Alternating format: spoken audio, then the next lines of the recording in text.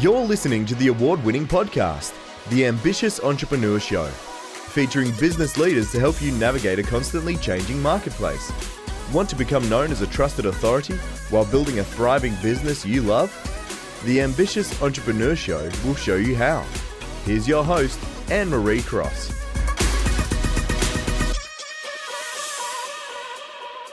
And welcome to another episode of the Ambitious Entrepreneur Show, brought to you by the Influence Alliance, the business building community for coaches and consultants who want to build a sustainable and scalable business they love. And I'm your host, Anne-Marie Cross. Now, my guest today says being valued by a few for who you are is worth far more than being recognised by thousands for your accomplishment. And joining me on today's show is Dr. Paul White. Now, Paul, he is a psychologist. He's an author and international speaker, leadership trainer, and a researcher. And he helps make work relationships work, teaching leaders and employees how to communicate authentic appreciation and how to survive toxic workplaces. Now, on today's show, Paul's going to share the difference between recognition and appreciation and the common misunderstandings that leaders have about appreciation. He's also going to share how to begin communicating appreciation in the ways your team members truly want, as well as what remote employees need and the practical steps to encourage and to support them. So welcome to the show. Thank you, Anne-Marie. I'm glad to be with you. So tell us a little bit about appreciation. What does that mean to you? Well, appreciation means different things in different settings. So you can have assets that appreciate and so forth. But in this context, we're talking about communicating how you value someone in this context with people that you work with. The problem is when people hear the word appreciation, often they automatically sort of go to employee recognition because so many people know about that, because about 95% of all companies have some form of employee recognition. And not only that, it goes from recognition to generally words or maybe going up in front of a large group, which a lot of people don't like. We actually found about 40% of employees don't want to go up in front of a large group. So we try to help differentiate between employee recognition and what we would call authentic appreciation, because we're not just about helping people sort of go through the motions, but really to be able to communicate in a genuine way. Yeah. Now, tell us a little bit of a background, because one of the things that really stood out to me when your team approached me and said, look, we would love for you to get Paul on the show was Gary Chapman's The 5 Love Languages. And it's a book that I know is being published and many people have that book on their bookshelves. But very much the principles that you're sharing and will be sharing today kind of really found on that too. So tell us a little bit about that background so people that may not have heard about that, the 5 love languages, can get a bit of context. Yeah, so the 5 love languages, which Dr. Chapman wrote, it's sold 18 million copies. It's in 50 languages. It's a great book. And I was working with family-owned businesses in consulting in dealing with the relational issues of working together and passing across generations. And came a situation where the father and son just were not connecting. The father thought the son was doing fine. The son said, this is never going to work. I can never hear anything, that I'm pleasing my dad. And it seemed like they were missing each other. So I actually pursued Dr. Chapman for over a year and finally had the opportunity to meet with him, pitch the idea. And so started doing research and developed an online assessment, which we've now developed and had over 275,000 people take. And then wrote the book together, applying the 5 love languages to work, called The 5 Languages of Appreciation in the Workplace. And been fortunate that that's done well. It's sold 500,000 copies. And so we're pleased with that and continue to sort of spread the news about how to communicate authentic appreciation to people across various workplaces. I would imagine that once someone takes that assessment, they understand their own appreciation language, if that is that the term that you use, yeah. The appreciation language, yeah. As well as the appreciation language of those, even in your family members, but also your team, you really can become far more impactful in their lives. Because often, answer me this, do you find that when people have a specific appreciation language, we can often assume that others are the same, therefore we lead with that? Is that something that you've seen happen? Yeah, actually, what we do is we encourage teams to take the assessment so that they each identify their primary way of being shown appreciation, their secondary one, because that can be helpful, the one that doesn't matter to them, because that's sort of your blind spot. It's the one you don't think about. And then be able to develop a group chart to learn about that, as well as the specific actions within the language, because those vary as well. So really, it's helpful. It's interesting to find out your own, but what really is practically helpful is to find out how somebody else wants to be shown appreciation, because we don't want people to waste their time and energy doing things that they think is helpful and it doesn't really hit the mark, and it just sort of falls by the wayside. Yeah, absolutely. So you mentioned that often leaders, they have a misunderstanding when it does come to recognition, appreciation. You've kind of hinted to that. But what are some of the misunderstandings that you can share today so that we can be more mindful about that in our workplaces?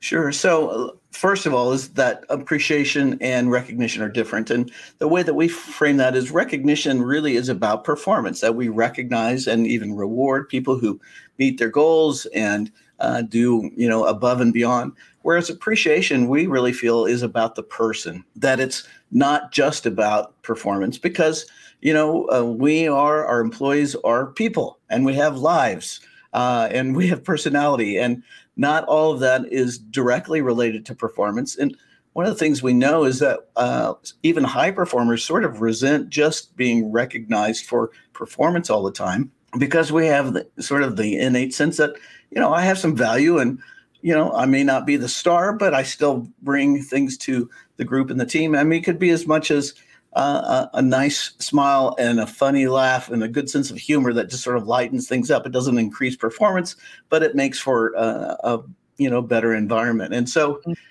that's one misconception. And the other is that it's all the leader's responsibility, that supervisors and managers are supposed to do this. While that's helpful, we found that people want to hear that they're valued and appreciated by their peers as well. And so our training really focuses on both training the leader as well as the team members, so that it spreads, sort of the responsibility and the opportunity. It's not according to the organizational chart, because you can appreciate somebody from a different department, maybe IT, they helped you solve a problem, or somebody from facilities helped fix your chair or whatever. So it really makes it a person-to-person kind of thing rather than an organizational activity. Yes. I know some leaders, what they'll often do is they'll hear something, they'll think, yeah, it sounds really good, but it's not until perhaps differences that they can appreciate, well, when this was applied within the workplace, that they think, well, maybe this is something that we need to do. So maybe reflect, were there some examples that you can share now that once teams were able to appreciate the recognition and the appreciation language of people in their team, what were some of the differences that they started to notice as that team? Well, first of all, another misconception that relates to that is that most leaders, they hear appreciation and say, yeah, it'd be good, and yeah, we want people to be happy. The goal isn't for people to be happy. Yeah, that's nice if that happens, but really we use appreciation to help make the organization function better. It's sort of like oil in a machine that helps things move, less friction, less sparking and conflict. And we have lots of research in our book. We have over 50 research citations on the benefits as far as lower staff turnover, greater profitability and productivity, increased customer satisfaction, less conflict. Managers themselves like their work better when their team members feel valued. So there's a lot of benefits that way. And one group that I was just communicating with, that they've used our materials for a few years now, is actually a mining company in the mountainous areas of the U.S. And, these are sort of tough guy kind of workers. I mean, they're cement truck drivers and they're miners and so forth. And we thought, this is not sort of our star group that we would pick, but they love it. And they have incorporated it into where we have symbols for each language. And they like to get a sticker to put on their hard hat of their language. And they've actually incorporated it into their onboarding process. And they just feel like it's really improved the morale and the positive nature of the environment for them. And it's really a joy to me to hear that kind of report, especially from that kind of work setting. Yeah, amazing. And it's interesting. It so is. I know before we went live, I was saying that my daughter loves the 5 love languages, and she will often, what's your love language? But isn't that interesting that here we have these miners that actually have what appreciation language they are, and they have that on their helmet. So, I mean, anyone can really apply this within their workplace. Now, we're going to talk about how to begin communicating appreciation in ways that your team members truly want. I'd love to find out, what are the appreciation languages? Are there 5? Do they model across what Gary Chapman has said in the love languages? Yeah, they're the same in name as the love languages, but they differ in how they're applied, right? So they're words of affirmation, Yes. quality time, acts of service, tangible gifts, and even physical touch. And that's always a fun one to talk about, and lots of interest around it. But that different people have different ways that they value being shown appreciation. And we found with over 250,000 people having taken it, we've got some good data. What's interesting is that most people think about words first, say thanks to people or give them a compliment. And that is the largest group. About 46% of employees like words, but that's less than half of all employees. So if you just use words, you're missing half of your employees. And so quality time can either be individual time with their supervisor or manager, but that's less and less true with younger employees. They really like to hang out with their colleagues and go do things with their peers. And so it's not so much just, to a direct report kind of relationship. And that's 26% of the population. Acts of service is 22%. So about 1 out of every 5 employees. And that's not rescuing a low-performing colleague, but it's more, what can you do to help a little bit make their day or week go better? And the best context of that is when they're on a time-limited project and they're pressing to get it done. What's something that you can do to help out? Whether that's sort of run interference for them, don't take their calls or whatever, or maybe do a little bit of their daily work so they can focus on the project. And that can really make a difference, because for some people, words are cheap, or that's their perception, right? And so it has to be in action. Yeah. Tangible gifts are not, bonuses, raises. That's sort of in the employee-employer contract, but it's more small things that show that you're getting to know your colleagues at a personal level. It could be their favorite kind of coffee, a snack that they really enjoy, maybe a magazine about their favorite sports team, or shooting them even an email and a link to an article of something of interest to them. It's just about what do they like. Now, what's interesting is while employee recognition programs focus a lot on tangible rewards, only 6% of the workforce say that tangible gifts is their primary way of being shown appreciation. Because I've had people say, if I don't hear anything, if nobody checks in and sees how I'm doing, I never get any help when I need just a little bit, and you give me a gift, it feels pretty superficial. Yes. So, and then the last one is physical touch, which is, a lot of people get weirded about that. It's not the weird hug that somebody gives you or whatever. I don't know the Australian culture very well, but, we deal with Europeans and Latin Americans, and some of them are sort of huggy, but it's really spontaneous celebration. It's a high five, when you complete a project. It's a fist bump when you solve a problem, maybe a congratulatory handshake when you, make a sale and that kind of stuff. So, and it's less than 1%, but it's there because we really didn't want to advocate a touchless society, because appropriate touch can be very meaningful in the right relationship. And also it happens. And so let's just explain what it is and let people sort of identify whether they like it or not. Yeah. And I would imagine that last one, the physical touch, there would have to be some real, key parameters around that. I know here in Australia, there's been, in our news, inappropriate things, let's just say that, happening Sure. in the workplace. And sometimes you think, man, do we really need to tell people that is inappropriate? Exactly. That would have been quite difficult if you think that, and we're going to talk about this, what remote employees need now, because for some, spending quality time, words of affirmation, touch, that high five, being able to kind of be in that environment, that is all really stripped away. So to imagine that has impacted many workplaces around the world. Absolutely. And in fact, we did research both at the beginning of the COVID pandemic here in the US, which was around in March, and then in the fall, and then just completed some to look at what differences are going on between remote employees and on-site employees, and also pre-COVID and during COVID.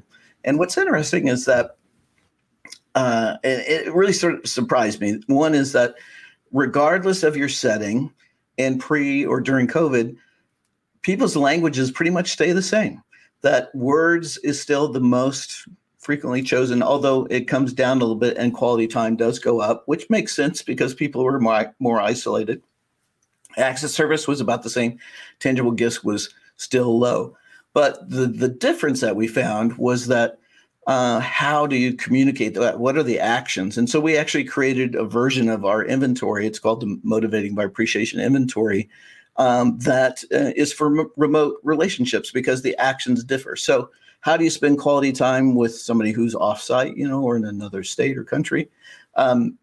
It has to do with being able to connect with them, and not just on, Zoom meetings about, business, because those go okay. I mean, they have their own set of problems. But what we've missed is that personal interaction around, hey, what'd you do this weekend? Or did you see the game last night? Or how are your kids doing? Because the Zoom calls are all very structured. And so people really want to connect at a personal level about what's going on in their life and what's going on in your life. And we have to sort of either be proactive and initiate that, because you don't just see them in the break room, right? Or you don't walk by their office. And if you're not proactive, it doesn't happen. And so we encourage people to send somebody a note, an email, chat, whatever, and say, hey, I'd like to catch up with you for a few minutes. When would be a good time? Because often we're reluctant because we don't want to interrupt the other person. And then you set that up, and then you just chat for 5 or 10 minutes. And that's really key, that people are missing that in the remote kind of work relationships. Yes. It's interesting you should say that, Paul. I went to the first networking face-to-face event last week, and it was some of the younger women that had come from a solicitor or lawyer firm, legal firm, was saying that one of the things that their team did, the leadership did, was I think once a week on a Friday afternoon, 4:30, 4 o'clock, whatever it was, they would all get together, hang out on Zoom and have a glass of wine and bring families along. And one of the young women there said when they announced it, they thought, just ridiculous. She said, well, no, I'll go. But she said it was the best thing because it was just people chatting, just being, they kept it small so there wasn't a lot of noise, but just the ability to be able to wind down, chat, how are you going, and personal things were so needed. And it wasn't till that happened that they realized how much they'd missed that. It's interesting. Right. That's a great example, because another principle about that is that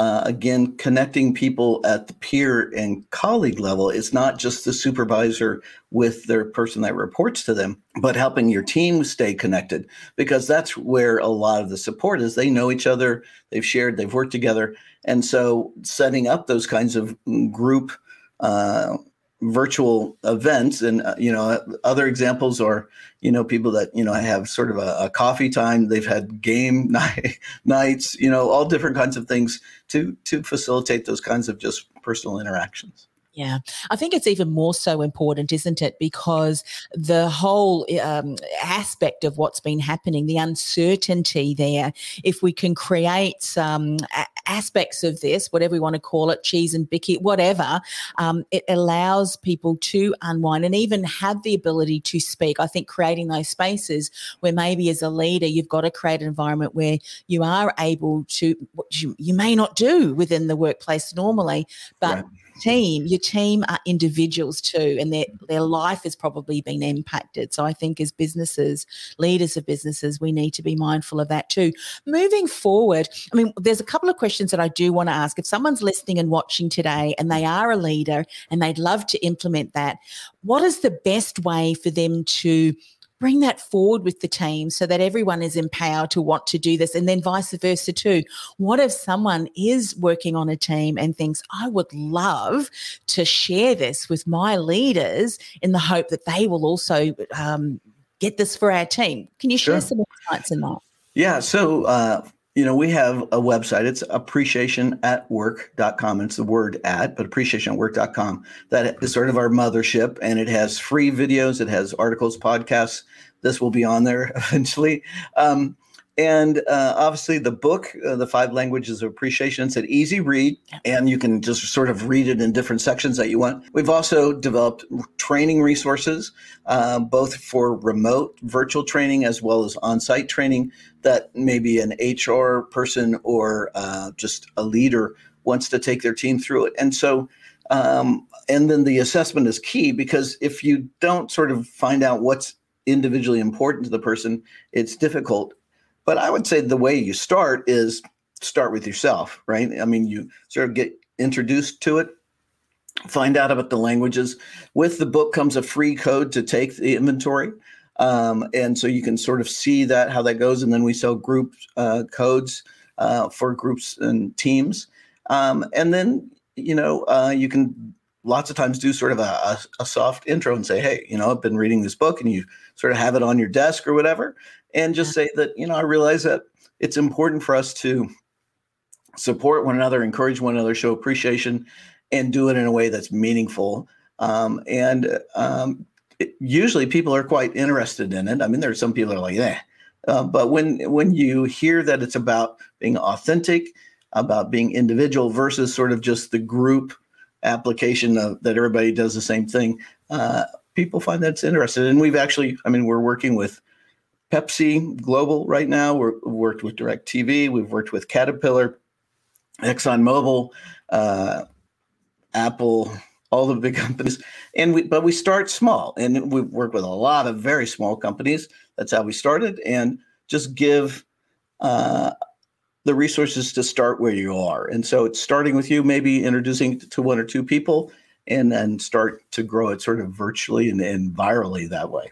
I think this is, as you mentioned, with the miners being able to have that awareness. I think awareness of ourselves, awareness of team members around us, our peers, it's so vital, and it enables us to be even more influential and impactful, and appreciate them in a way in which, for them, it's like their love language. They really feel appreciated because, and I love it. I'm just going to go through all of the different ones again. I've written down the percentages just for people who are just catching the live stream. And of course, go to the website. That is there, appreciationatwork.com. But you were talking about words of affirmation. That was 46%.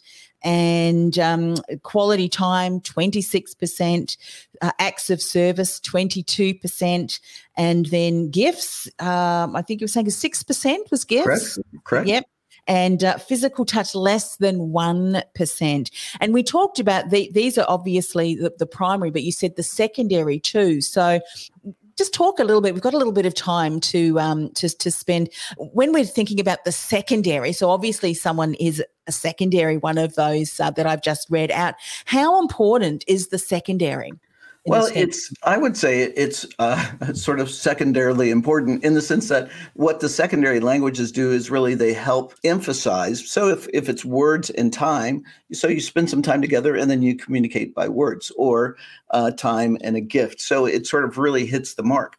In some ways, the more important one is the least valued language that we identify, because that's the one that you don't think about because it's not important to you. So it's like, why would I want to spend time, or, somebody stops by, spend time with you, and you're like, yeah, fine, I got work to do. Catch you later. But for them, it's an important. And so it's, especially for leaders, it helps us identify sort of our blind spot, because you're going to have team members that have that language, and you have to learn how to communicate in that way. And so we talk about that if you're going to truly learn how to lead people, you have to learn how to lead people who are different than you are. Otherwise, you have a bunch of little mini yous following you around, and you may be great and wonderful and talented, but teams need different kinds of people. And that's true in the world of appreciation as well. Yeah. Now, it's interesting that you said earlier on you get the team to do the assessment, and then I would imagine, and speak a little bit about this, because obviously you've got individual members of the team, so their individual, appreciation language is really important. Do you find that there's something about the team and itself that there's also something there that's built? Like if and I'm not even sure if I'm asking the question correctly, but you might find that the team in and of itself, together, united, kind of has a lean towards an appreciation. Right. Does that occur? It does occur, but what's interesting is that it's pretty random. I mean, might think, like, let's say social workers, that they would like to hang out together. It's no different than a group of accountants or whatever.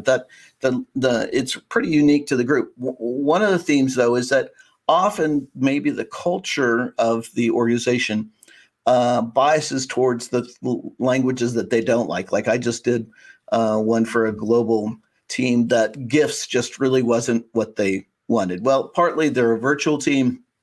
It's a little bit more difficult to do gifts that way, but also it's not that people don't want gifts. It's just that they want the other things more, right? It's a relative rating. And so it's not like they're going to give something back, but if you don't, check in with them and see how they're doing, the gift has lesser value. And so I think those are the themes that we see more often. Yeah, interesting. From the love languages, the gifts for me is the absolute lowest. In fact, I scored nothing. But I tell you what, if someone bought me anything that was Apple, oh my goodness, I would be over the moon. So it's interesting, isn't it? Yeah. Yeah, you've got to kind of know around this. Look, this has been such a fascinating conversation. Thank you so much for sharing. And, of course, we've just scratched the surface. So please go to the website. We'll mention it again, appreciationatwork.com. There are so many resources there, videos. You can catch them on the replay again. Once we finish this live, you'll be able to go back. But there's videos there. You can take the assessment there. You can find the book, get the book. As Paul was saying, if you would love to introduce this to your team and you're not sure how to do that, take the assessment yourself first. Get the book, have it there, and I'm sure once you start talking about that and creating that curiosity and what's possible, you mentioned some incredible benefits of what was occurring in the workplace once people understood their team members' appreciation language. So once again, thank you so very much for coming on the show. My pleasure. And how about connecting with you, Paul?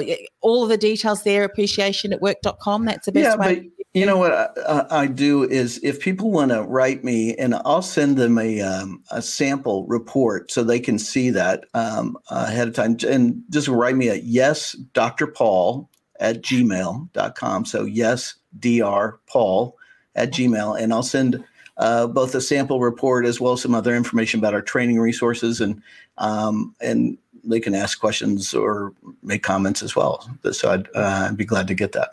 Yeah, fantastic. Well, thanks once again for coming on the show. My pleasure. Thanks.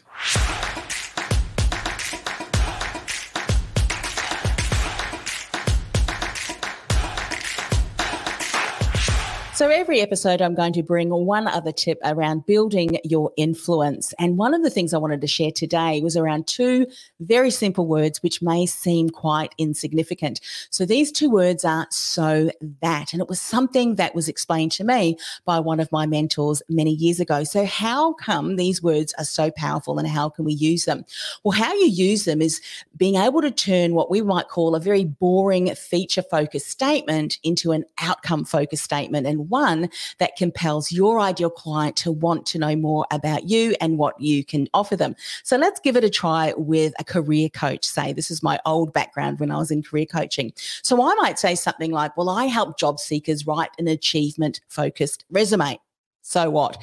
But if I add "so that resume can stand out from the hundreds of other applications," I bet you if you're looking to stand out amongst the hundreds of other applications, that's something that you would certainly pique your interest. Maybe you might say something like, well, the resumes that I write for clients stands out from hundreds of applications so that they get invited to the elusive interview for their dream jobs. Now, doesn't that sound far more compelling? And it's tied very much to what we know that job seekers and people looking to secure that elusive interview would certainly be looking for. So give that a go. Say a statement and then add "so that" and add your outcome-focused statement. Let me know how you go. And as always, have an incredible week. Bye for now. This podcast is brought to you by theinfluencealliance.com. Want to influence real change with your message by becoming known as a trusted authority in your industry while building a sustainable and scalable business you love? Find out how by accessing our free podcast series at www.theinfluencealliance.com/podcast series. That's theinfluencealliance.com/podcast series.